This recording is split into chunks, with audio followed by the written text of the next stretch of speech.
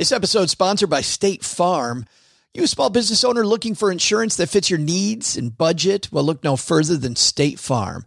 State Farm agents are not just insurance providers, they're also small business owners who live and work right here in your community. They understand the unique challenges of running and protecting a small business. When it comes to small business insurance, State Farm knows what it takes.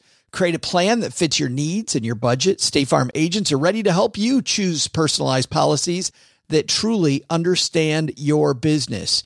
Insure your small business with a fellow small business owner. Talk to a State Farm agent today and get started on personalized small business insurance that fits your needs.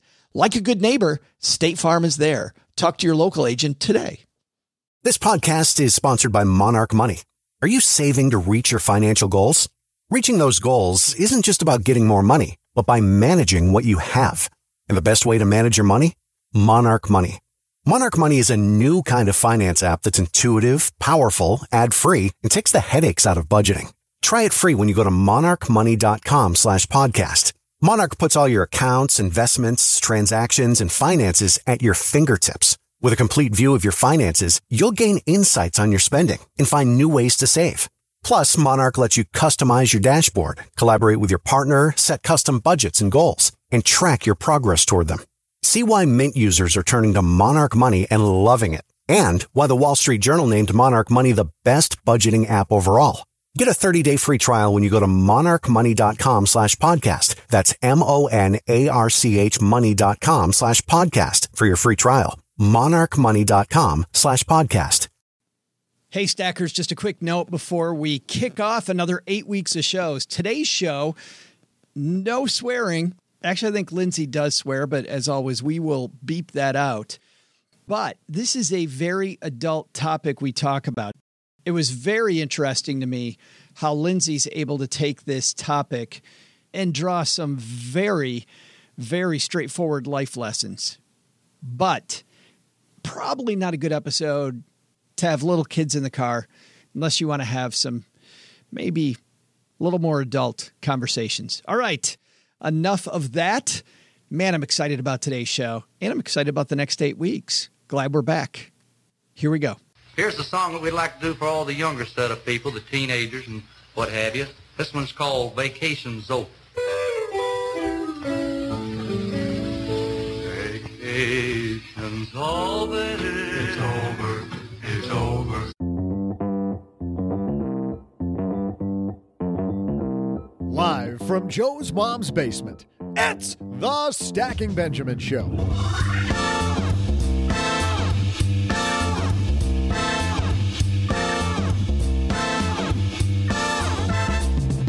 I'm Joe's mom's neighbor Doug, and one fish, two fish, big goals, big wish. It's Dr. Seuss's birthday, so that's why today you can learn anything you want, including from a woman who wrote a book called Bow Down, Lindsay Goldwert. Lindsay shares, because she cares, the lessons she's gathered from dominatrixes?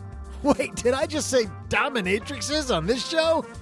I guess that's what it says. You'll learn today from everything she'll say about getting goals and filling roles. Earlier in the show, we'll talk about an acting pro. What can we learn from Rick Moranis? Don't be an ignoramus. Plus, we'll throw out the Haven Lifeline, and for my trivia, still make time. And now, two guys who ought to start calling me Mr. Doug.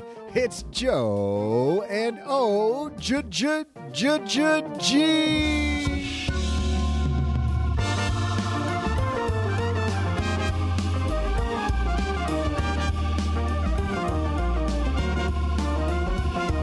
I think he's the other side of that relationship.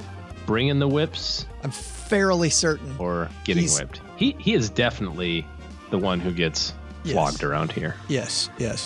Who pays for it? Hey, everybody. Welcome to an exciting another 8 weeks of the Stacking Benjamin Show. I am Joe Saul-Sehy, Average Joe Money on Twitter. And what a way to kick it off this week. Doug's been naughty. Financial lessons learned from dominatrixes. And our friend from the Spent podcast, Lindsay Goldwert. I've wanted to meet Lindsay for the longest time. Her podcast is so funny. And now she has this new book. And it's funny because it seems salacious, but wait till you hear a lot of these lessons. Very, very clickbaity, I guess, way to present some very straightforward stuff, which is classic Lindsay. Can't wait to get into it. Today's show is brought to you by The Stacker. Got some new pieces of The Stacker that just came out. Longtime readers of The Stacker will be super impressed with the fact that we've got some new ones. That there'll be another email coming sometime soon. That there will be another email. Not only that, you can find out where OG and I are traveling to next. We've got some traveling coming up. Lots of big coming. Yeah, we've got lots of big news too that's coming, and The Stacker will get it first. Head to StackyBenjamins.com/stacker for more. Great show today. Lindsay Goldwert kicking off the 8 weeks, talking about lessons learned from dominatrixes about you and your money. But first, we've got some headlines. Hello, darlings. And now it's time for your favorite part of the show, our Stacking Benjamins headlines. Our first headline comes to us from the BBC by way of MSN. Did you see this? Film favorite Rick Moranis is about to return to the screen. Remember Rick Moranis? Honey, I Shrunk the Kids. They're making a new one, and he's going to be in it. That is all. Wait. Yeah, that's all. No financial news. That's it. No. There you go. Moving on. Next story. But wait, there's a big story here. Film favorite Rick Moranis is to return to our screens for a new sequel to the 1980s family comedy Honey, I Shrunk the Kids. Actor also starred in Ghostbusters, Flintstones, Little Shop of Horrors, Parenthood in the 80s and early 90s, but stepped away from on-screen roles in 1997. I never realized why Rick Moranis went away. I remember us having this discussion. Maybe I saw the headline about why he went away. So I do know this. His wife had died 6 years earlier, and he struggled to continue his film career after becoming a single parent and decided to concentrate on raising his children.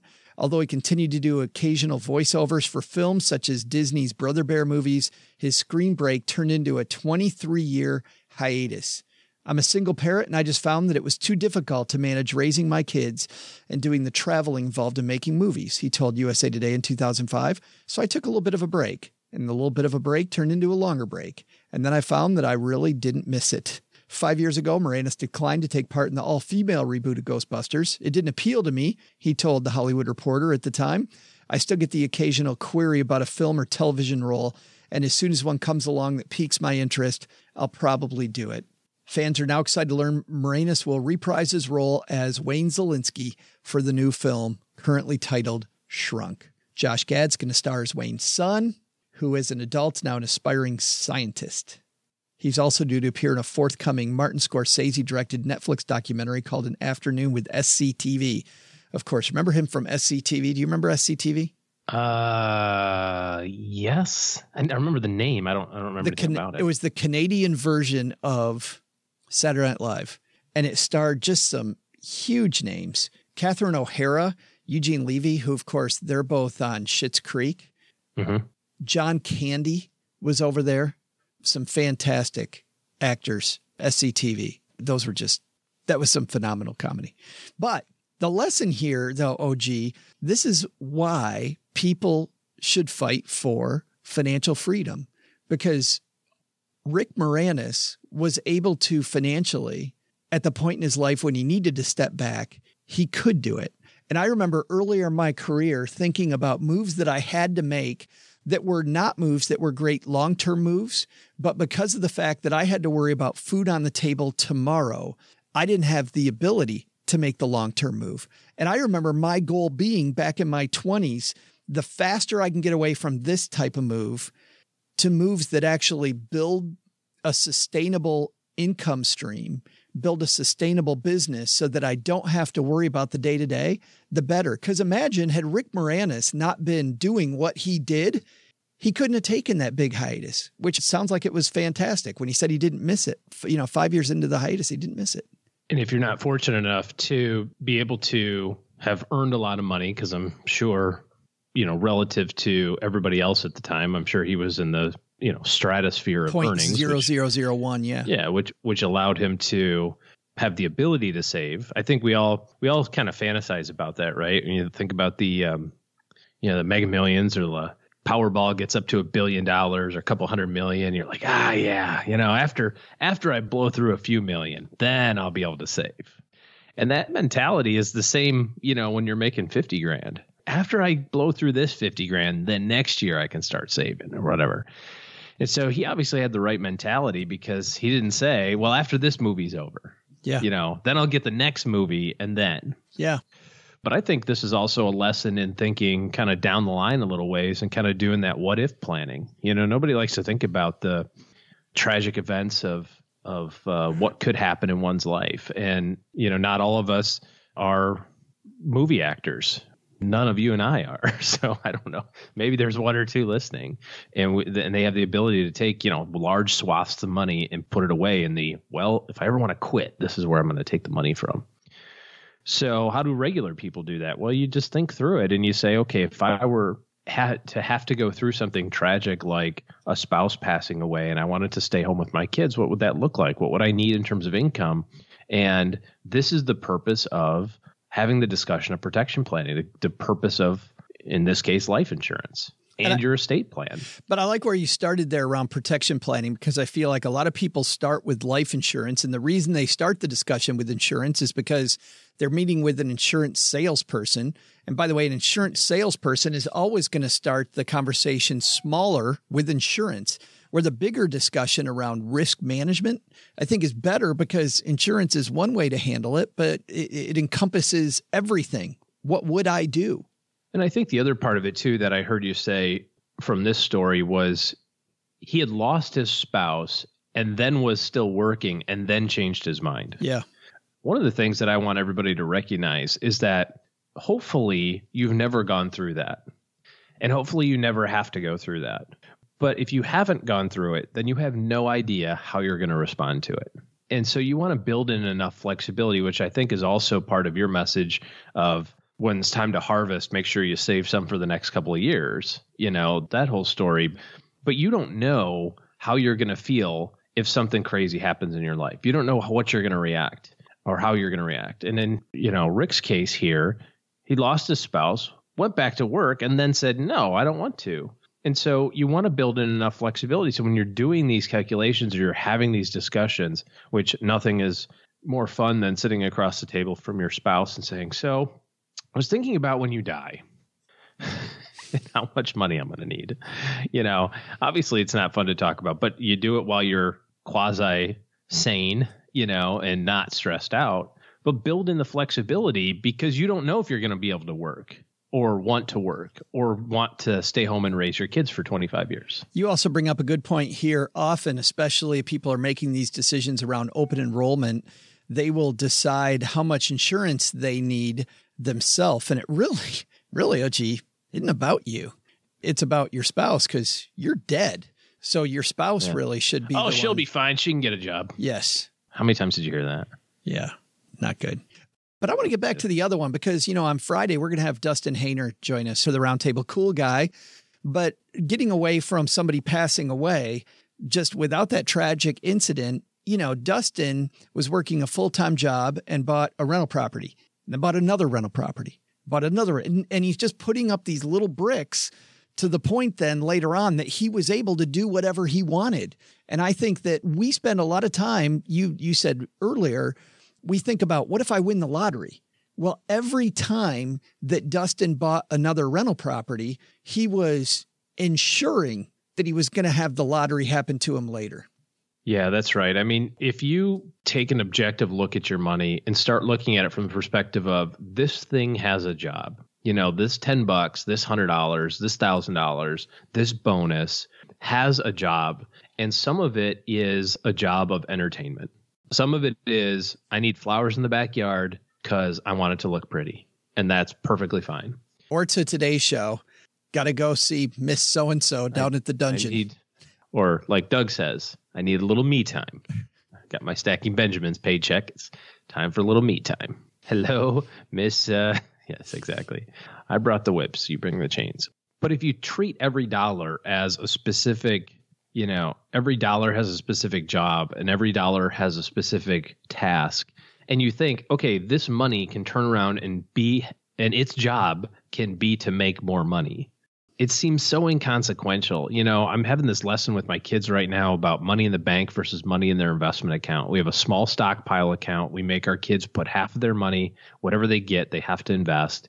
They pick the stocks. They have what every American has right now. Tesla, Apple, Google, Netflix, Microsoft, Amazon. They have, basically the S&P 500. They have created an S&P 500 fund. I'm just kidding. They haven't. It's all technology stuff. But when they get dividends, and my son rolls his eyes and goes, Dad, it's $2.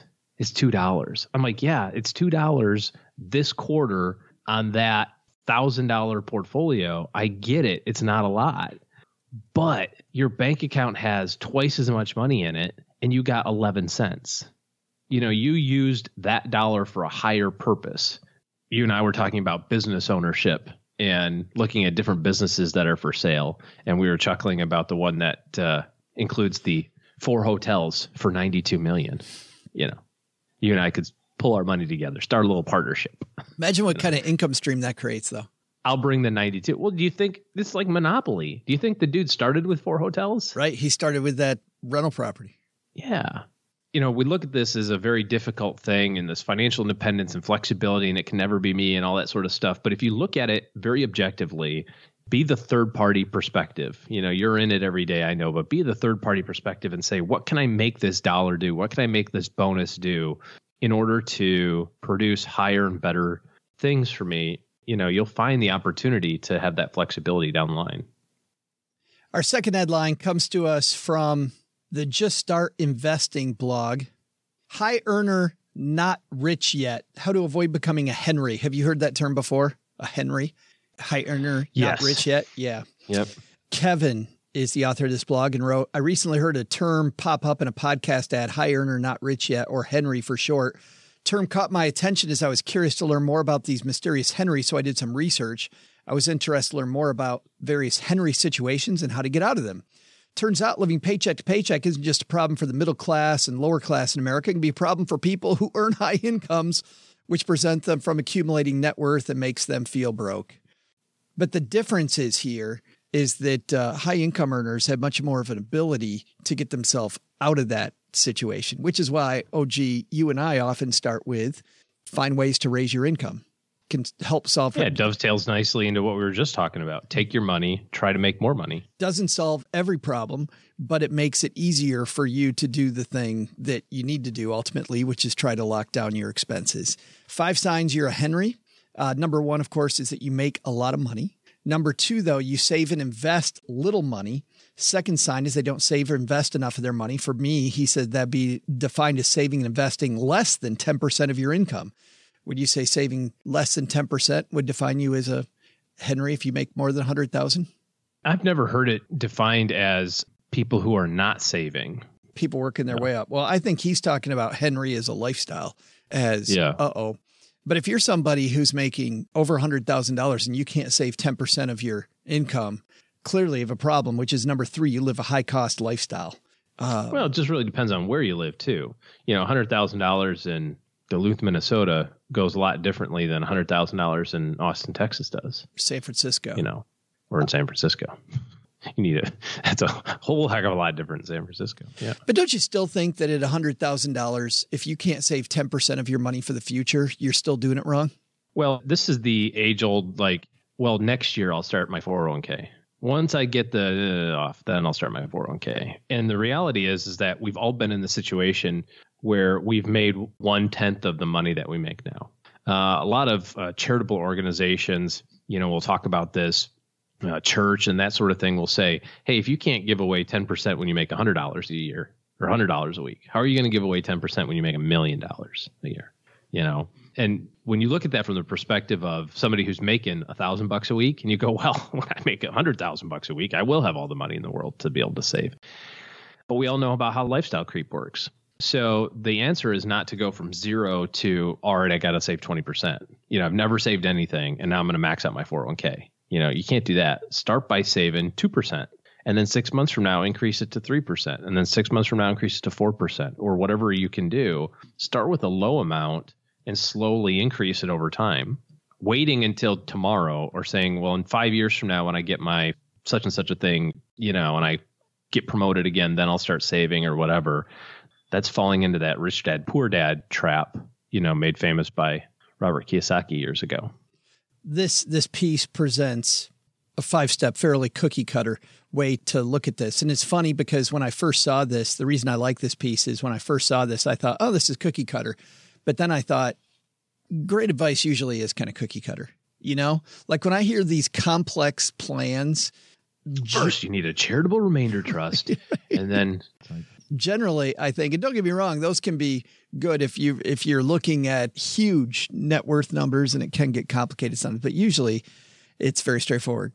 Number 1, set a budget and make a plan. Who knew that might be number 1? Number 2, then save and invest. Number 3, practice mindful spending and saying no. Then number 4, avoid lifestyle inflation. Well, turns out it was a 4-step plan, OG. I thought it was 5. I'm like, but there's one more good one. No, there's not. No, that's it. It was so great. It was step 5. Go back to number 1 and do it all again. Yes. Lather, rinse, repeat. I think that is lesson number 1, is that success is going to be about lather, rinse, repeat on some of those good habits. And also back to our first headline with Rick Moranis. Number 1, what are you doing to ensure that you are working on your financial independence? And as important, is your risk management strategy in place?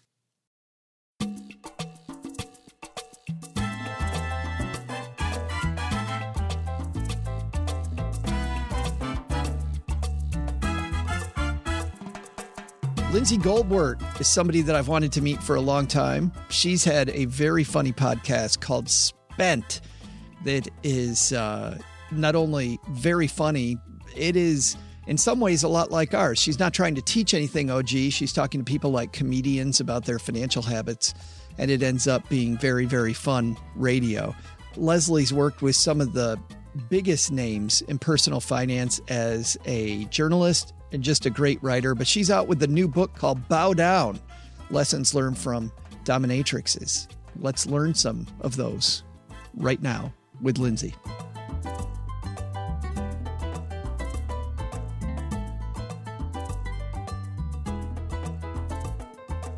Coming down the stairs to the basement on the Bow Down book tour, it's our new friend, Lindsay Goldwert. How are you? Hi, thank you so much for having me. I'm really excited to be here. Well, it's about time I got to talk to you because my friends, Rich and Marcus from the Paychecks and Balances show, they talked to you a couple of years ago. And even then during that conversation, I was like, I need to talk to Lindsay. And you know how things go. You're like, yeah, we're going to do that. We're going to do that. So I'm glad that we finally got you on the book tour. Yeah. Yeah, I met them at FinCon in 2000 and something. I think we met online at In-N-Out Burger. And we struck up a friendship. I was emceeing at that FinCon. I was the MC of that one. Yeah, that was fun. It. Small world. So we got close. We almost made it. Yes. I want to ask you, you're working as a financial writer, and at the same time, you start up doing stand-up comedy. How did those two things go together? It's very funny. I always dreamed of doing stand-up comedy. It was my dream as a child. I was a very strange child. I decided that I wanted to do it. And at the same time that I was sort of figuring out what to do with my career. I had been a journalist for a long time. And I still am, but I was working in the newsroom.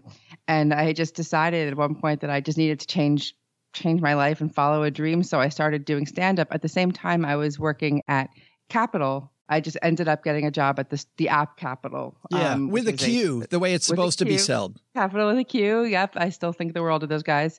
And I just had this idea. I was in the shower one day, as all good ideas happen. And I said, it would be really great to do a funny podcast about money, to talk to comedians about their money mistakes. So I just started to find ways to bring in this interest I have in money. I'm not a financial expert per se. I'm not a CFP, but I do understand a lot of it. And I do understand a lot of the behavioral aspects of things. And I am very interested. I'm an enthusiast.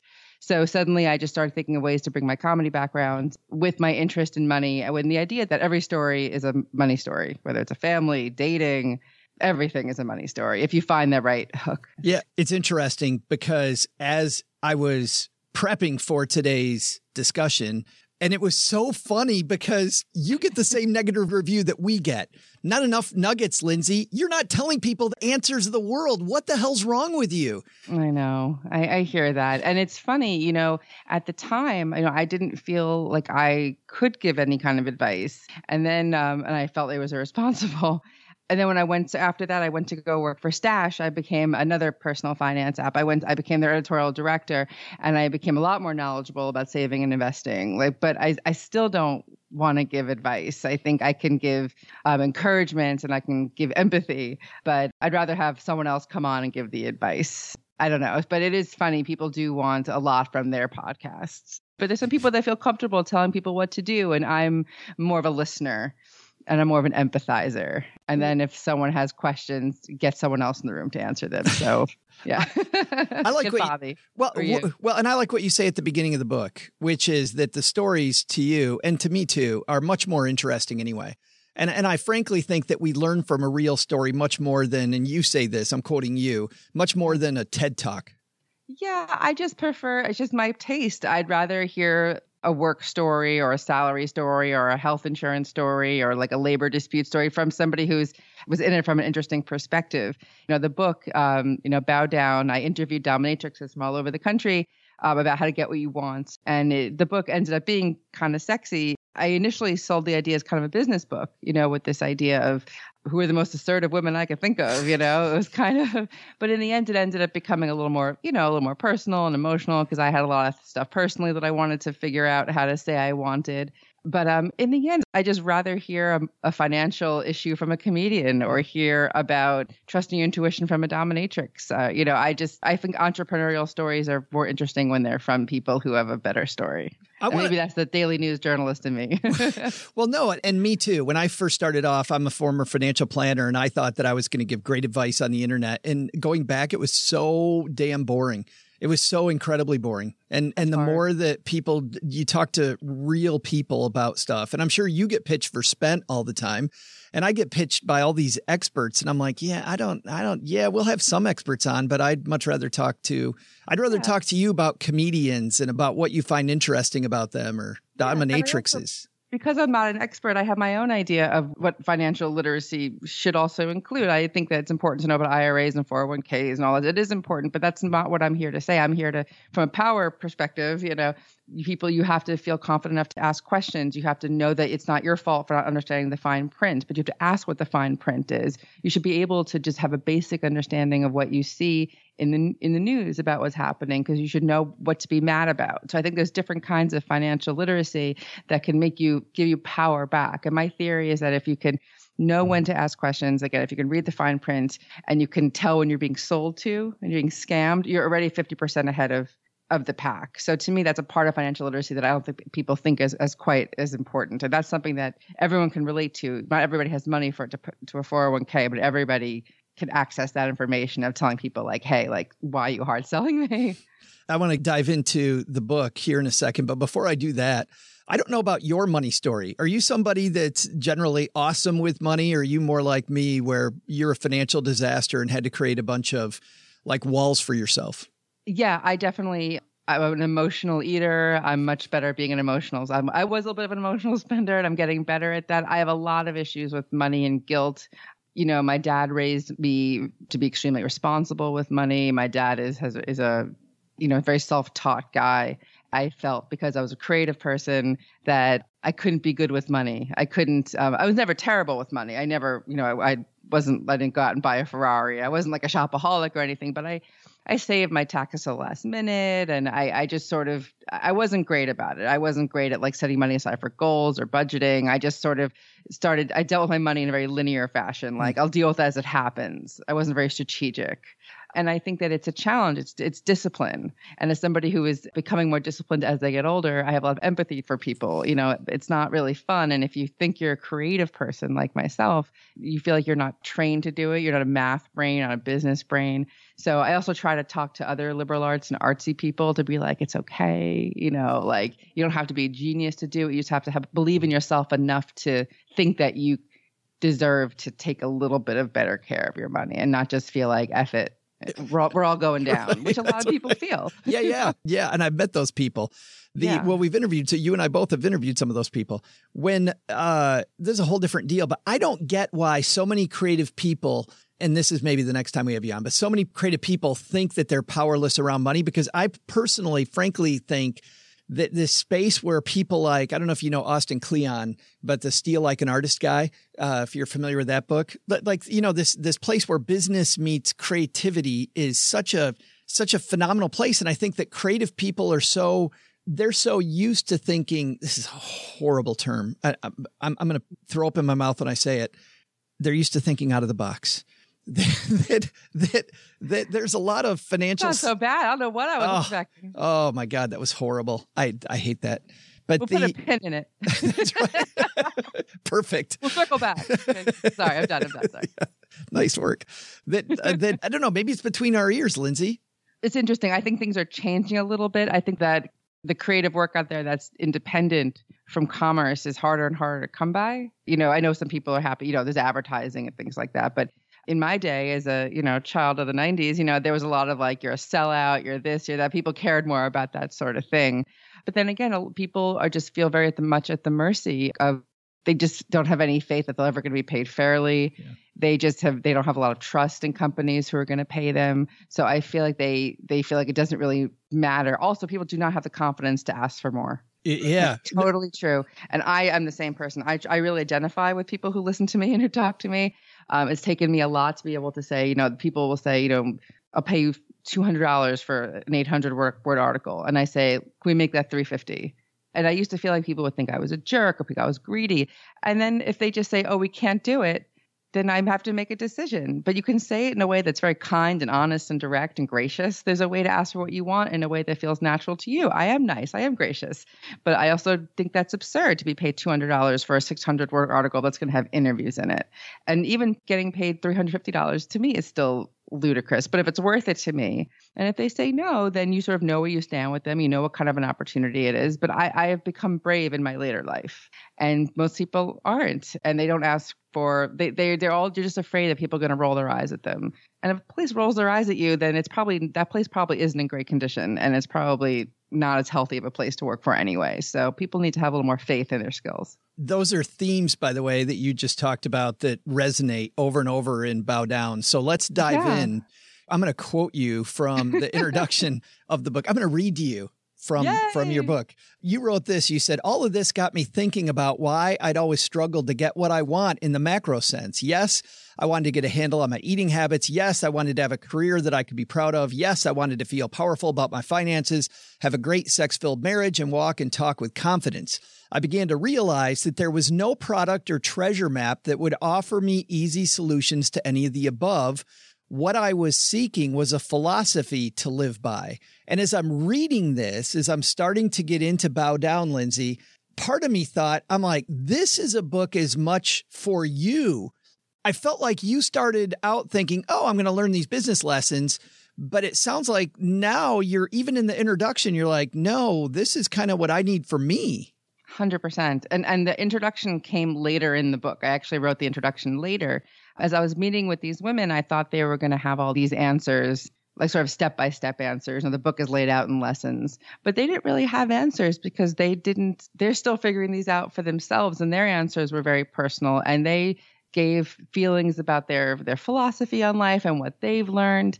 And I realized I was sort of going through something in my life. I was about to turn 40, and I was doing a big risk, leaving my job to write a book. I, again, was mid-marriage. My husband and I had been together for a very long time, and we were just trying to figure out what was next.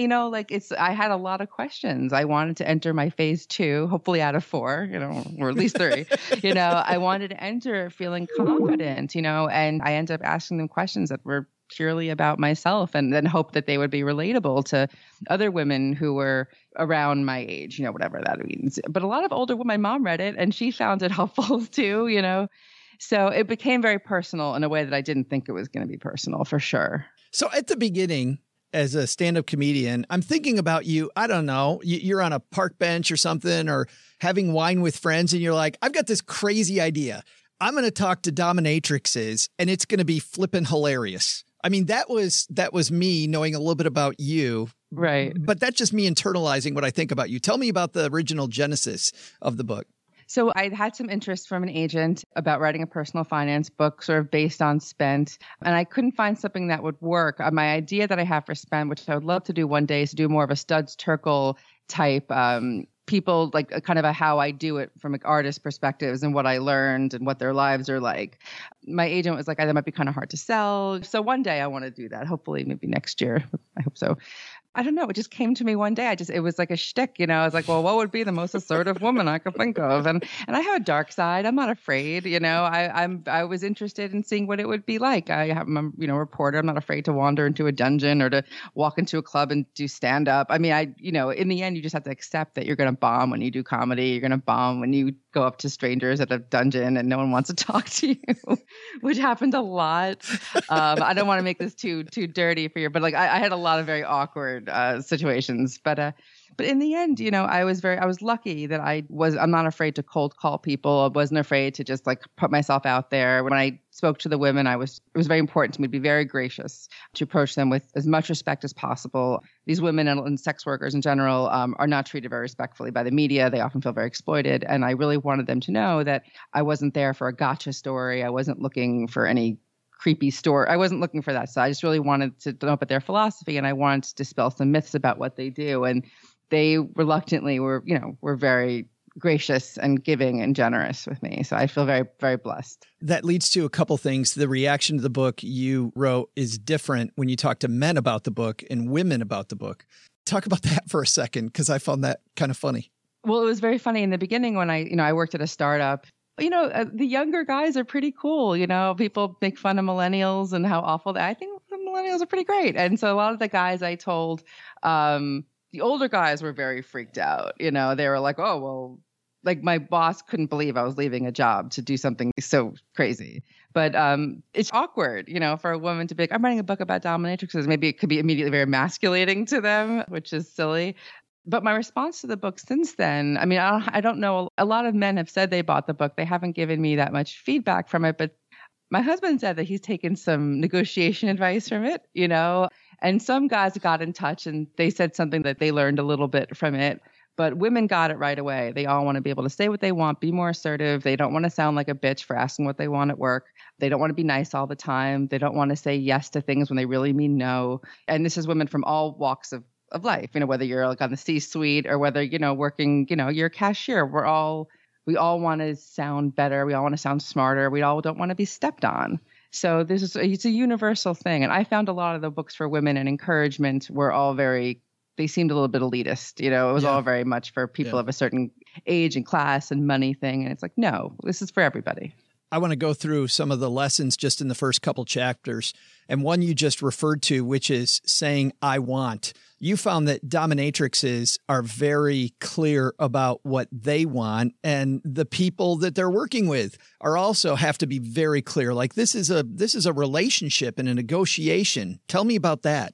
Absolutely. So it's a complicated question because if you are seeking the services of a dominatrix, you want to be you want to be told what to do. That's the thing. This is the person who wants to be taken out of control.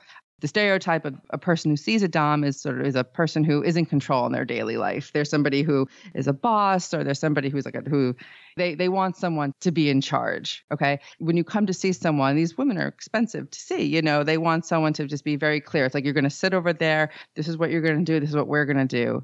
And it's a relief to have somebody just like, and then it got me thinking a lot about how clearer language makes life easy for everybody. If you say, this is what we're going to do, this is what I want, this is what I don't want, then the other person doesn't have to think too much about, well, what are they really trying to say? What does her body language mean?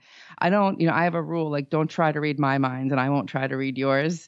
And I think about all the time I would say things just to be nice, instead of saying, I really don't want to go to this restaurant. I'd say, well, we could go there. But what I really meant to say was, I don't want to go there. And like, why was I being, and in the end, not only was I ruining my own night, the other person didn't even have the chance. The other person might have been like, okay, let's go someplace else. I was like, I think about all the times I did things to be polite. Yeah. But you talk about the high stakes. I mean, not to cut you off, but I'm going to anyway. But the higher stakes things like in work negotiations, like we do so many things to be polite. And you've seen the studies as much as anybody, Lindsay, that women especially don't want to be characterized, want to get along, right? Be a team player. Yeah. And often, to your point, if they are a little bit hard-edged in a workplace, they're seen as the bitch in the office. And totally, it's 100% true. And women have to really toe that line. And it's frustrating because we just want to be able to come in and say what we want. Like, this is the plan. This is what we're doing. And you do have to do it with a smile, which is really annoying. And I don't have an answer to how to fix that in the workplace, how you should go in and not have to smile. But if you do have to, if that's, then you double need to ask for what you want. Then you have to go in and say, and come in with data. Don't come in with your feelings. It's very hard to say, this is what I've done the last 6 months. This is the job title I had. This is how much I've moved the needle. And I believe I deserve this raise. And just leave it there and don't qualify it with your and don't take your 8th grade feelings of inadequacy in there with you. Just keep them aside and just let the data do the talking. But the smiling thing is difficult. A friend of mine at work at my old job was told to smile, and she was so upset because only she was told to smile about stuff that was upsetting to her team. And it blows. It's even frustrating to hear. But you say there's an art to being direct while still being courteous. Yes, I believe kind, honest, and direct. That is my ethos for life, is don't qualify what you're saying. And you have to be true to yourself. I am nice. I am gracious. That's just who I am. But if you're kind, everyone appreciates that. If you're honest, you will be grateful to yourself because you said what you really meant. And the other person knows that you're not sugarcoating it. They might not like what you have to say, but that's sort of on them, And direct, don't beat around the bush. This was something I learned at my last job, which I had a great CMO. She taught me a lot. And it is better to be direct with somebody, even if it hurts. But if you are kind about it, don't do like a sandwich, which is like a compliment, the feedback, and then a compliment. And we talked to Ashley Goodall, who was just published in the Harvard Business Review last summer and has a fantastic book, he and Marcus Buckingham, about workplace and workplace culture. He called it the same exact thing. Yes, it's a real exact thing. Yeah. And it's confusing. But I think in the delivery of it, you can cushion the delivery without couching it. You can say, like, listen, like, this might be hard to hear, but blah, blah, blah, but I have to tell you. And then if the person gets upset, just like let them be upset. But by saying, but you're so great at all these other things, it's just then there's like, well, did I do well or didn't I do well? And you can say, like, here's what to do. And, just there's an art to it. And people are so afraid of offending people. People are very afraid of insulting people. It is not easy. I don't have the answer to do it, but to be true to yourself and to get across what you want to say, you have to just stand strong, and just say, like, this is who I am. And especially if you're a boss, I think people are a little stronger than you think. And I think if you're a great communicator and you have a whole policy of having an open door and, making direct feedback part of who you are from the beginning. I think we crave it. I mean, to me, I crave direct people. I crave people telling me what they really think about me. I mean, don't get me wrong. I want you to be on my team, and I want to know that it comes from a place of love, not from, somebody trying to put me down. But man, if I know you're on my team, I remember I used to buy really cheap shoes. And I remember a mentor of mine telling me, he's like, you're a financial planner and you wear plastic shoes. Like, don't get me wrong. It's cool that you want to save money, but people look immediately at your shoes and they're like, why do we? My dad said that. My dad says you could always tell, but that is good advice. And it's concrete advice. It's something that you can fix. It's not just like a personality flaw, which is hard to fix overnight. I mean, the help I had on my book by my friends who are editors, they gave me really direct feedback. And they said, this is a mess. This is a mess. You need to fix this, this, and this. But I also asked for feedback. I said, this is what I need help with. I asked for very specific help and they gave it back to me. I didn't just say, tell me what you think. And that comes directly, I think, too. I mean, reading Bow Down, I mean, the dominatrixes need feedback from the people they're working with because, there's sexual stuff going on here, but it's also big time psychology. And there is a significant 100%. Downside. These women could totally mess somebody up psychology if they go too far or not far enough. It's got to be this spot on thing. Absolutely. And everything has to be negotiated beforehand. And sometimes things can get a little far. That's why you have safe words. But, one of the doms writes everything down on a whiteboard. Like, this is what we're going to do. I mean, it sounds very unerotic, but it's so important. Everyone's safety, emotional safety, everyone's physical safety.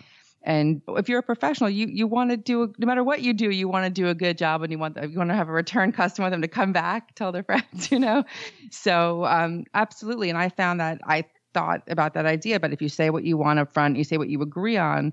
And I thought about when you start a job and you agree on a job description and then suddenly they're throwing all this new stuff at you, how that's pretty unfair, but you just sort of go with it, and people can be very pushy and you have to push back too. If you agree from a Dom perspective, if you agree to do one thing and they're like, oh, how about this? How about that? But I'm already paying you so much, how do you step back and say, actually, like they're kind of almost performance artists, really, Sure. It's like, I actually know what I'm doing. And that's not what you get for this amount of money. And in the end, like, you don't want to give everybody what they want right away. You want them to come back. Come back for more. Yes, of course. It's like everything else. It's like leave them wanting more, it's showbiz. So yeah, I forgot the thread of that. But, no, that's the part of the interview where I always just go, ta-da. Yeah. Like I'm done. I want to talk about this for 4 hours, but I got just a couple more questions. A lot of this, as I'm reading, one big problem that, I don't know, maybe you've seen in your marriage, I've had in mine, a lot of times couples don't communicate really well. And a lot of what I was reading in Bow Down is about effective communication, about being real with each other, about what you want for yourself and for your money. Yes. There wasn't as much direct money stuff in the book. If I had more time to write it, I probably would have written a whole chapter about money. But maybe that's the next thing. But it really is about power. And I think that translates. It isn't, your readers, Lindsay, are smart. As I'm walking through this, I totally saw the synapse in my brain connect. That's awesome. The communication aspect is the most important thing. To be able to say what you want and to be able to tell your partner what you want and what's important to you is the most important thing. This book was a big lesson for me in my own marriage. Like getting too specific, I've been with my husband since we're 25, and we had grown and we had changed and our careers had changed. And in the end, even though we were best friends, I was struggling to tell him certain things. I was afraid of what he would say. I was afraid it was just a lot of fear. And you think about, what am I so afraid of? I'm not afraid to get up on stage and like bomb in front of like a bunch of drunks, but I am afraid to tell my husband that I don't know if I want to go back to work full time. I don't know what kind of, if I want to, we didn't decide not to have kids. That had a very big effect on our marriage, like what kind of life do you want to have if you don't have children? And I didn't know how to begin those conversations. And we're from different backgrounds. I'm Jewish. I'm a little more yucky. He's a little more reserved. And we both needed some help to just say, like, no matter what you say, no one's going to walk out. No one's going to leave. But it's easier said than done. I have a lot of empathy for people who just would rather, it's very easy to just let it go and just let it go forever. I just have a lot of empathy. And especially when it comes to money and secrets, anything with like a secret, I just get it, Yeah. It's not easy to confess, especially to confess things that you've done that you're ashamed of. Like, oh my God, like it's so hard. And to most people, this whole relationship is a secret. This guy's not going to go to work the next day and go, hey, guess what I did last night?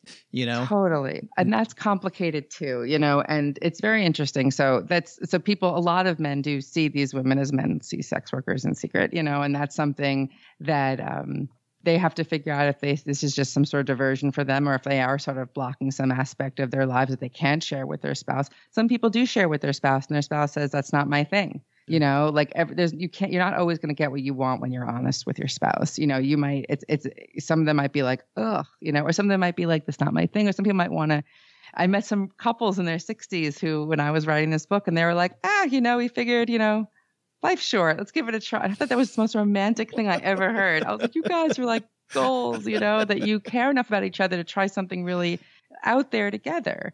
So secrets are hard too. It's like some people like to keep secrets, and some secrets are damaging. Some secrets are just, everyone's allowed to have a private life. But it's something that when you think about spending a lot of money that your spouse doesn't know about, you do have to think to yourself, well, what is that about? And what are you really asking for? And there's no answer. I don't have the answer for you. You got to figure that out for yourself. I want to talk about some of the words in the book, and we're not going to get to this, but I want to tell everybody some of the words that keep coming back over, that you keep going over and over, which are the idea of consent. You even kind of dumb this down a little bit and talk about hugging. I am not naturally a hugger. You talk about some people who are overly huggy, and there's this line, this idea of consent. I found fascinating. Negotiation, boundaries, safe words, respect. Just some powerful stuff here. Tell me, though, I want to end on this, if you don't mind, Lindsay. Tell me about one or two of these women that really affected you. Like you went in, I'm sure, to some of these interviews thinking one thing and then came out with a whole different feeling. Can you tell us about one of the characters or two? Absolutely. Well, so one of the women I met at an event, and she and I hit it off right away just as friends, and we met up, and her name was Lola in the book, and we ended up meeting up, and she sat down with me and she said, I have an hour for you. What do you need to know? And right away, I was so impressed that she just said, like, she was putting guardrails on her time. Because I was asking her a favor. And I said, I'm writing this book. I'm really looking for somebody who I can run things by and call BS on, or tell me if I'm on the wrong track on. And she said, I can do that. She's like, what else do you need? And I was like, well, I don't know. I said, well, could you recommend some book sources, some sources for me to read? And she said, I can do that. She's like, what else? And I said, that's really it. Can I email you once in a while? She's like, yes. And then I went to shake her hand. She said, you can hug me. And I said, okay. And I gave her a hug. And she ended up being the most incredible person to work with. And she's a true friend. And I just found the way that she set it up. She was doing me a favor. She was gracious. She was nice. She followed through with everything she said. And she was a reader on the book. So I just found her, she would be shocked if I said this, but that was such a great way to get the book started in a weird way. And then she was the one who I had the session with her. I scheduled I want to know what it'd be like to have a session with a dom where everything is negotiated beforehand. Because the idea, we know when you're with a partner or a new partner, you just kind of like jump in bed with them and you're like, I don't know, let's see what happens, you know. But it's a 3-ring circus all in one ring. Yeah. So she was super fun and she said, let's do it. So she asked me what I wanted to do. I had never thought about it. And then we followed through with the session, which I have to say, I've seen a personal trainer and now I've seen a professional dominatrix, and seeing a personal trainer is way more horrible and stressful, like way more upsetting, you know? And it was just so interesting that I just felt very safe. And it was really fun. And I got this idea of really what it was like. And I had to suddenly, I'm like, oh, I get why it's not my thing per se. That's not where my predilection, but I got it. And I really understood. And suddenly the book made a lot more sense to me. So the fact that she was willing to do that with me, and I would have paid her for her time, but I think I put in the book, I gave her like a pastry. I gave her a babka, you know, it's a good babka. So that was great. She's very important to me. And she got an extra shout out in the book for, you know, and just for being such a great friend. And, you know, and so she is a very important person to me. I love how right at the beginning of the relationship, she not only talked about the amount of time she had, but very direct, but sounded still gracious, right? Direct, yes. Gracious, told you exactly what she could give you, what she couldn't give you. And a power move. Yeah. She's like, I was like, okay, well, can I do this and this and this? And immediately I was impressed. Immediately I felt her time was important. Immediately she was put like a little bit above me. Immediately I was impressed, you know, and I was thinking about like, what is that way of creating this sort of queenly atmosphere, but in a gracious way? Some of the doms talk about the difference between being a goddess and a mistress, which is all very personal. And to me, I think that I don't want to ever be cruel. But I would like people I wouldn't mind a little bit of a hushed thing as I walk into a room, you know. I do want people to come to me and just value me and respect my time. And, you know, and when I'm nice to them, be like, thanks for being so great. You know, like that's what I want, you know. So I think that I just was very impressed by how direct and kind, but she did have time constraints. She was moving that night, you know, and it was winter and it was freezing. So, and we got a lot accomplished in that hour. That's the other thing too. We didn't have to do small talk or BS. She's like, what do you need? How can I help you? And the books she recommended were incredibly interesting and very important. I think that's a technique, though, is that when you tell somebody what the time constraint is ahead of time, all the BS goes away. And it just is, okay, hey, I got 20 minutes. We've got this stuff to cover, and bam, bam, bam, bam. Like you talk about meetings, you know, and about meetings at work and how they can just drag on and on and on and on. And dominatrixes have figured that out. Like you're not going to have the first half be all this small talk. Like we're getting to business like now. First of all, they're not paying for small talk, and right. Small talk is boring. And also so people reach out to me a lot. Oh, can I have coffee with you? Can I have coffee with you? You know, I'm so nice. And now I'm trying to be like, if you want to see me, come to Queens. And most people are like, forget it. I don't want to talk to you that bad, you know? Or I'll say, I start to say now, hi, how are you? Blah, blah, what are you up to? Then I'll be like, okay, how can I help you? Yeah. And I say that earlier on. And it immediately changes the tenor of the conversation and it becomes much more professional. And then I do have an out time and I shake hands. I go, let me know how I can help you. And I try to give them all the help I can. I've learned this during that hour. And then after that, like I am pretty busy. But earlier than you don't have to make small talk. You can just say, hi, how are you? Thanks for reaching out. What can I do for you? Let's I'm go. a smiler. I can't help it. I'm a smiler. So I'm not going to pretend to not be. I found that in my financial planning meetings back in my old job, we were trained initially as salespeople to do small talk at the beginning. I never did that. I found if we got into it, you and I would find commonality, and we would have these, like we have today, we'll have these little journeys that are much more real partway through. We're like, oh, there's a commonality. And then instead of the BS small talk, it's much more with it. I find it exhausting too, to be honest, like to make small talk with someone who you don't know, I find very exhausting and boring. Oh, parties, especially around the holidays. I get so tired. Yeah. The book is called Bow Down, Lessons from Dominatrixes on How to Get Everything You Want. It's available everywhere. I have to ask you something else, though. And by the way, we'll link to the book on our show notes page at stackingbenjamins.com. But I do want to ask you, since nobody listens to the show, Lindsay, it's just you and I. What's coming up on Spent? We got to ask about your podcast. Yes, thank you. So I brought back Spent, did great when I did it in 2016, 2017. I had to put it on hiatus when I went back to work at Stash. I had a great job there. I brought back a mini season about sex and money. I interviewed a porn star. Her name is Stoya. She talked about royalties and residuals and payment processors. She was fantastic. She's great. And I spoke to these two doms. I talked about entrepreneurship and how they started their own business. You also talked to Allison Schrager about Risk. Yes, I spoke to her about Risk because she went out to Nevada to talk to some of the legal brothel owners, the late Dennis Hoff. And so I tried to find little bits of talk about sex and money in sort of a different way. And that's the way I like to do things. I want to do mini series where I talk to different people and different perspectives about a topic. So looking into the future, as I wrap up the book stuff, I'm thinking about different things to do with Spence. And I wanted to cover labor stuff. I want to cover medicine. I want to keep it funny. So I always want to have one funny comedy aspect to something because I think that's great and useful. But I'm looking at tackling things per topic and finding different angles and ways in. Still very interviewee, still very storytelling. More of an approach to that than an advice perspective. So I'm really excited to do that and to just grow Sprint as a brand. Just scary. I know that feeling. That feeling. What's cool is while we're waiting for the new season, they're all evergreen. Everybody, you should go back and listen to these because they are hilarious and fun and informative. Like this show, you're not going to get, quote, nuggets. There's no magic formula to spend. Hashtag spoiler. Everything is my philosophy is that everyone's financial problems are a little bit different, but I do believe that different people's perspectives can help you. And I also think that you will learn things. It just might not be the things that you thought you wanted to know. Like I didn't know that porn stars don't get any royalties. I didn't realize that they have all this trouble. Adult performers have a lot of trouble keeping business accounts. I didn't know that they have all this trouble they have getting paid. There's all these things that you will learn about people and their jobs that are very interesting. And then it gets you thinking about other things like, oh, who else has trouble getting paid? Why do they have trouble getting paid? And then you start to dig in deeper and you start to learn things about how other people make money. And to me, it's what you do to make an honest living is up to you. And so I thought it was, so you'll always learn something. It might not be what you think you wanted to learn.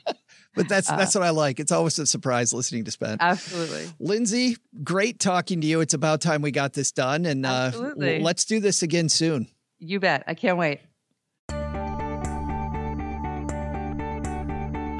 there, money nerds. I'm Joe's mom's neighbor, Doug, and welcome to my Trivia Slug. Just in case you don't remember what I say, today we're celebrating Dr. Seuss's birthday. I don't care if you don't like green eggs with your mutual funds. OG, my friend. You'll like it, OG, I am. Here's a side of something else. Here's a side of trivia for your listening pleasure. While Dr. Seuss's books may have been smash hits, he's sold over 650 million copies. Some of his movie appreciation might have given him fits. While some of these movies help people take their wallet to drop, here's the question. Which film adaptation of Dr. Seuss's books is considered the biggest flop? I'll have your answer right after this.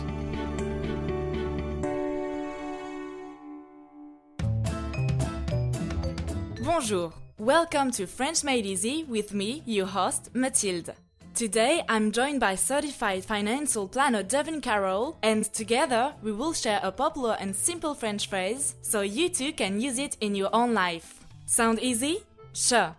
Today's phrase is mutual funds with high fees make me uncomfortable, Larry. In French, you would say this popular phrase just like this.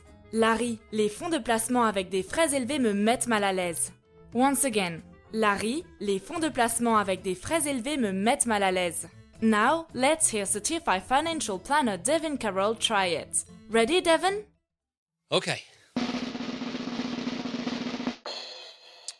Fonds communes de placement, Larry avec des honoraires, élevés me font mal à l'aise. Ugh, nailed it. Perfect. See how we sound almost exactly alike? You too can speak French easily and comfortably listening to Stacking Benjamins. See you next time. Au revoir.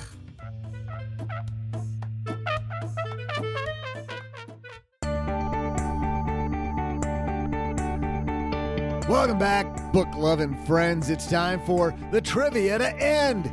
Today we're celebrating the birthday of a man who helped lots of kids say, yes, you can. It's Dr. Seuss. Yes, you can win my trivia. You can win it with a guess. You can win it by saying less.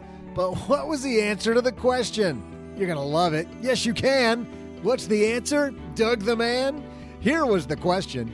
Which film adaptation of Dr. Seuss's books is considered the biggest flop? You can clean up how bad this movie is with a mop. The answer? The Cat in the Hat was an absolute mess. The film made $25 million or less. It received largely negative reviews, and all its humor was considered rude. Mike Myers played the cat, but wasn't that great in his hat. The cherry on top of this whole thing? Dr. Seuss's widow, Audrey Geisel, thought the project didn't sing. She was so unimpressed with the movie version that she refused to allow any further live-action surge-in. Okay, is this over yet? My script's done, so I'll say, you bet! See ya! Big thanks to Lindsay for stopping by the basement. Doug sure stuck around for a long time, didn't he? He did. He did. What an interesting way to open up the 8 weeks. But like a good boy, he faced the corner the entire time. I just say so many like he was told. So many straightforward lessons there, though. So many. Hey, let's throw out the Haven Lifeline and tackle some of life's most important questions. Our friends at Haven Life Insurance Agency put what you value first, your loved ones and your time. And that's why they've made buying quality term life insurance actually simple. Head to stackingbenjamins.com/Haven Life now for a free quote. And you'll find what we already know, which is that you don't want to waste your time with this, OG. The application's simple. It's online. We talked earlier about getting this stuff done. Great way to get it done quickly versus a lot of the legacy companies where you have to spend weeks waiting to get your policy approved. Policy prices are affordable. Their policies are issued by Mass Mutual, more than 160-year-old insurer, so you know where it's coming from. Today, we just got a letter from Diana. Diana has an estate question, which is funny because she starts off, this being the dominatrix episode, she says, as the executrix, then she says, eyes forward, fellas, of an elderly family's estate, what options should I consider for the portion of the estate being left to two pre-teenage brothers? Their father is a child of the future deceased person. He has a disability-related income that will not allow him to accumulate assets, so his portion of the estate will be split between his sons. The future dead person's will mentions leaving the inheritance in a trust to the preteens. I don't have an active relationship with these shirt-tail relatives. I don't want to be a trustee for these funds. There's an uncle of the preteens whom I'm planning to recruit into that role. The estate will not be required to go through probate in our state, which is Wisconsin. If I don't have a probate judge dictating who the trustee will be, how the funds will be invested, and at what age the preteens will receive the proceeds from the trust, are all these decisions made at my discretion? Or will the trustee determine how the funds are invested and when the trust will be dispersed and dissolved, since the will is moot on these points? Is this question just too weedy and state specific for you to respond to? Also, by the way, well, I'll get to the PS later on, but let's dive into this. This is some estate planning stuff, OG. So Diana is not the trustee, wants somebody else to be the trustee, But well, there's no trust. She said there's only a will. But it could end up being, and I think you need to look at the specifics, Diana, of your state. I had an attorney here in Michigan that would do something called a pop-up trust, meaning that there was no trust immediately. And by the way, there's significant downsides to this trust. Number one being the trust is created on the date of death. And the bad news there is then you still have some small probate issues, but it's much better than the bigger, huge probate issues. So possibly, OG, this involves a pop-up trust. Yeah, I have no idea about the estate laws in Wisconsin, but it sounds like it's ultra complicated. And a couple of things. Firstly, if you have no desire to be in charge of this, you have to make that known now. It sounds like whoever put you in charge is not dead yet. So if you don't want to be in charge, then you have to tell the person, don't put me in charge, put somebody else in charge, because it's not something that's a very easy process to get out of once you're kind of it. You mentioned that there's no probate, which I would find hard to believe. If there's a will indicates probate. You know, I guess if it's a small enough probate estate, then there's not any probate. But then what are we talking about in terms of inheritance money for 2 teenage children? One way to avoid all of this is just to list the kids as a beneficiary on the accounts that you want to have. If the person has a brokerage account and he wants it to go 50-50 to 2 kids, just leave them as a beneficiary. The problem is that I would never in a million years leave money to an underage kid, because you'll, in most cases, end up with a court-appointed guardian for the money, which will dictate how that money is invested and how that money is distributed until the kids turn 18. Once the kids turn 18, if you don't have any of this pre-established, then the kids just get the money at 18. And I was a pretty irresponsible 18-year-old. I would be pretty irresponsible with any large sum of money, because at 18, any amount of money is a large sum of money. So I think this is a really good question for an estate planning attorney in your area. And this is one of those things where you got to begin with the end in mind. You have to look at this from the perspective of, what do I want to have happen as the decedent, as the person who's issuing all this money out? Do I want the kids to have the money when they're 13? Do I want them to have it when they're 25? Do I want them to have restrictions around it? They can only use it for college. Is it for a new home purchase when they're 40? Is it for their grandkids?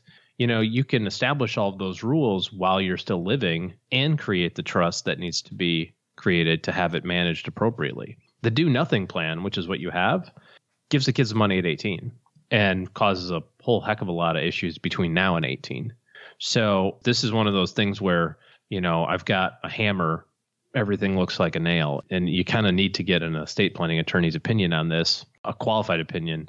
If it is pieces together. And if it is the pop-up trust work that I referenced earlier, what I would do, Diana, is request a meeting with the attorney, because if there's an attorney involved, and I'll get back to that as well. But if so, request a meeting with the attorney, because the attorney can then walk you through all of these questions, because it'll end up being, at the end, it'll end up being you and the attorney working on this. And by the way, if the will says a trust in it and there is no attorney involved, that junk drives me crazy, because you know what ends up happening?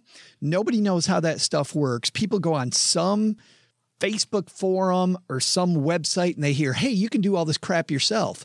Well, maybe you can, but then you pass away and leave somebody like me in charge, and I don't know anything about it. Guess what I got to do? I got to use your money to get an attorney to walk me through it later. And it's an attorney that I choose instead of somebody who you could have already done your due diligence on. Like, one thing I liked about choosing an attorney myself was that I know this person can explain everything to my family about how it works. And for me, that's a huge thing for the attorney to do. Not only do they know the law, but they can walk everybody through why this is important and how it all works. Do it yourself estate planning at this level, especially, not great. If there's no attorney involved with this, I'm with you, OG. There's got to be one. Well, and this goes back to the very beginning. If you don't have any interest in any of this, then get out of it now. Tell the person, no, I have no interest in this. I can't help you. This is not my expertise. I do not want this responsibility, because the current plan is you're responsible. You're like, I don't want to be the trustee. I don't want to be the one in charge of distributing this to the teenagers. Guess what? You are that person right now. So get out of it now if you want to get out of it. Thanks for the question, Diana. By the way, Diana's PS I should get to. She says, since you and Paula talk about the Royals so much, I'm wondering if Old Git would be a fitting tag for OG. He does sound pretty crabby most of the time. We're going to start calling you Old Git. I like that. No. I don't get it. But you don't follow the Royals.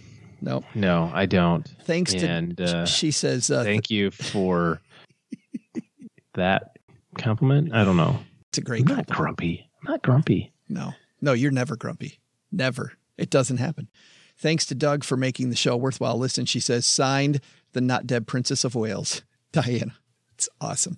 Thanks for that, Diana. You have a question for us? Call our voicemail. Get a free t-shirt. I know. Facebook.com. I want a free t-shirt. StackingBenjamins.com/voicemail for that. And you too can have your question answered by us. All right. That's going to do it for today. Big thanks to everybody. I'll let Doug go through all of the many people we have to thank for today's show. But thanks to all of you for coming back for another 8 weeks. Man, we have an action-packed 8 weeks of shows as we help each other roll toward spring. Can't wait for that. It's already spring here, so easy on that. But we get to celebrate winter. I like celebrating winter. You can have winter from October to April. All right. Last thing here is this. If you need better financial planning help in your corner, OG and his team have the doors open. So get on their calendar by going to stackingbenjamins.com/OG. All right. That's going to do it for today. Doug, take it from here, man. What should we have learned today? What should we have learned today? First, take a lesson from Lindsay. Take control. If you want to see a change in your life and finances, the first step is to redefine those relationships, keeping you in place. Second, take a lesson from our headlines. If you are making a buck, but are still living paycheck to paycheck, you need to make a budget before you find yourself retired and broke. But the big lesson? Don't try to rhyme the whole show. They don't pay us all enough dough. No, Joe, no rhyme this show.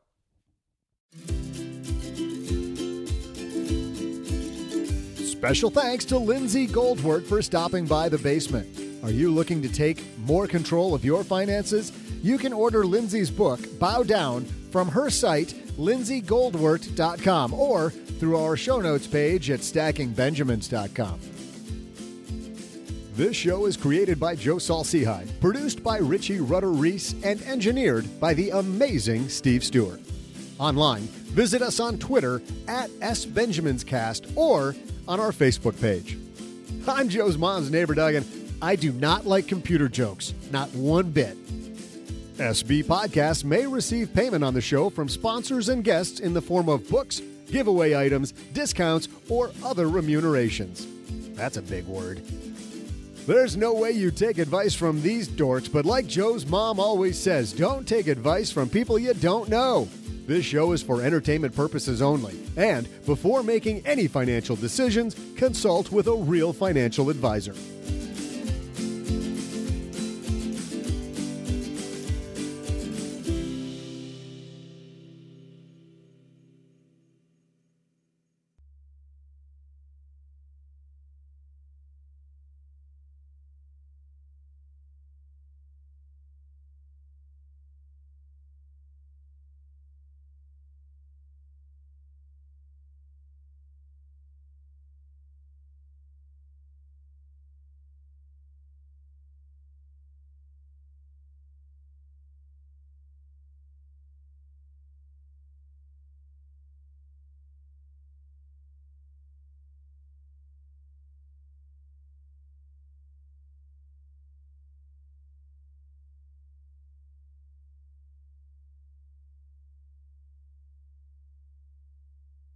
I just got a message. I was going to talk about a movie. Maybe we'll do that on Wednesday, but I just got this awesome message from a listener to the show, Mike. I'm a big fan of board games, as a couple people might know, but I also think that some of the lessons in games, here's what I don't like. I don't like games that teach you things. When you see educational and board game together, you should encourage whoever that designer is to please stop, because I don't want an educational lesson when I'm playing a game. But I will tell you that I learn a ton from playing games, not directly. Like as an example, there's a game called Power Grid. And I think you've played Power Grid. Mm-hmm. In Power Grid, you're creating a network of utilities. And it's interesting that while it does have everything from coal to oil to nuclear power to wind power and garbage, it doesn't try to teach you really anything about those. However, what I will say is this, and this is what I like about games and the power of teaching that games have, is that now every time that I see something about utilities where before I was just looking blankly at the piece and flipping past it in the newspaper or my Flipboard or wherever it might be, now I'm like, oh, more news about wind power. Oh, what's going on with coal? Oh, so I'm very, very interested. And it's because of Power Grid that I got there. The game's just a shill for the utilities industry. Is that what you're saying? I just know that I'm very interested now in how utilities work. And I know maybe a game about like how to make cheeseburgers. Oh, no. Get this. Hasbro is bringing back this game from the 1980s. Another game that doesn't teach you anything, but subliminally, well, I'll let you listen. I'm mad about shopping. You're mad about Mall Madness. Catch some madness. It's Mall Madness. Attention mall shoppers. It's Mall Madness, the talking shop till you drop game. Sale at the Fashion Boutique. Catch some madness. It's Mall Madness. I love my own credit card. It's Mall Madness. No deposits. Take $100. All withdrawals. Catch some madness. It's first out of the mall with all their stuff wins. I was born to shop. It's Mall Madness. I get a credit card. I don't need any money. I can go crazy at the mall, and the first one who gets everything on the list and maxes out your credit card wins. Some great lessons there, OG. Are we at the top yet?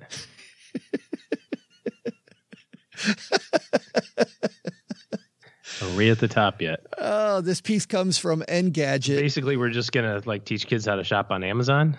Hasbro is bringing Mall Madness back for old fans and everyone else missing local malls that became a casualty of the retail apocalypse.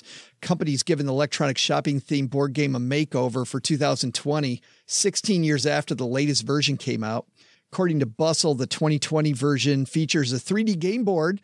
It will allow players to choose a personality and play as Gwen, a Sage, an Avery, or a Dax.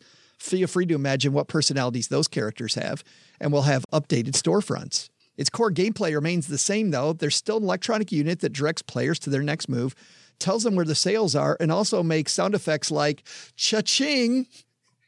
This is like the worst idea ever. Please don't buy your kids Mall Madness. I don't even know what they'll say. It's so bad. It's so bad. Thanks for sending that to us, Mike. Well, Stackers, the show is over, but the party is just beginning here. You know why? Because it's Military Appreciation Month, and we are giving out shout outs to all of our friends who have served in the military. And let's point the finger right here at our good friend OG, who spent time in the military. And of course, we know what a giver he is, even when he pretends like he's being Mr. Surly. Navy Federal offers member-only exclusive rates, discounts, and tools to empower their members to help them reach their goals. Visit NavyFederal.org/celebrate, and you'll see all their Military Appreciation Month offers and other Navy Federal offers. They've got all kinds of resources on their site, like best cities after service to help veterans transition to civilian life and best careers for military spouses to support military families. So much going on.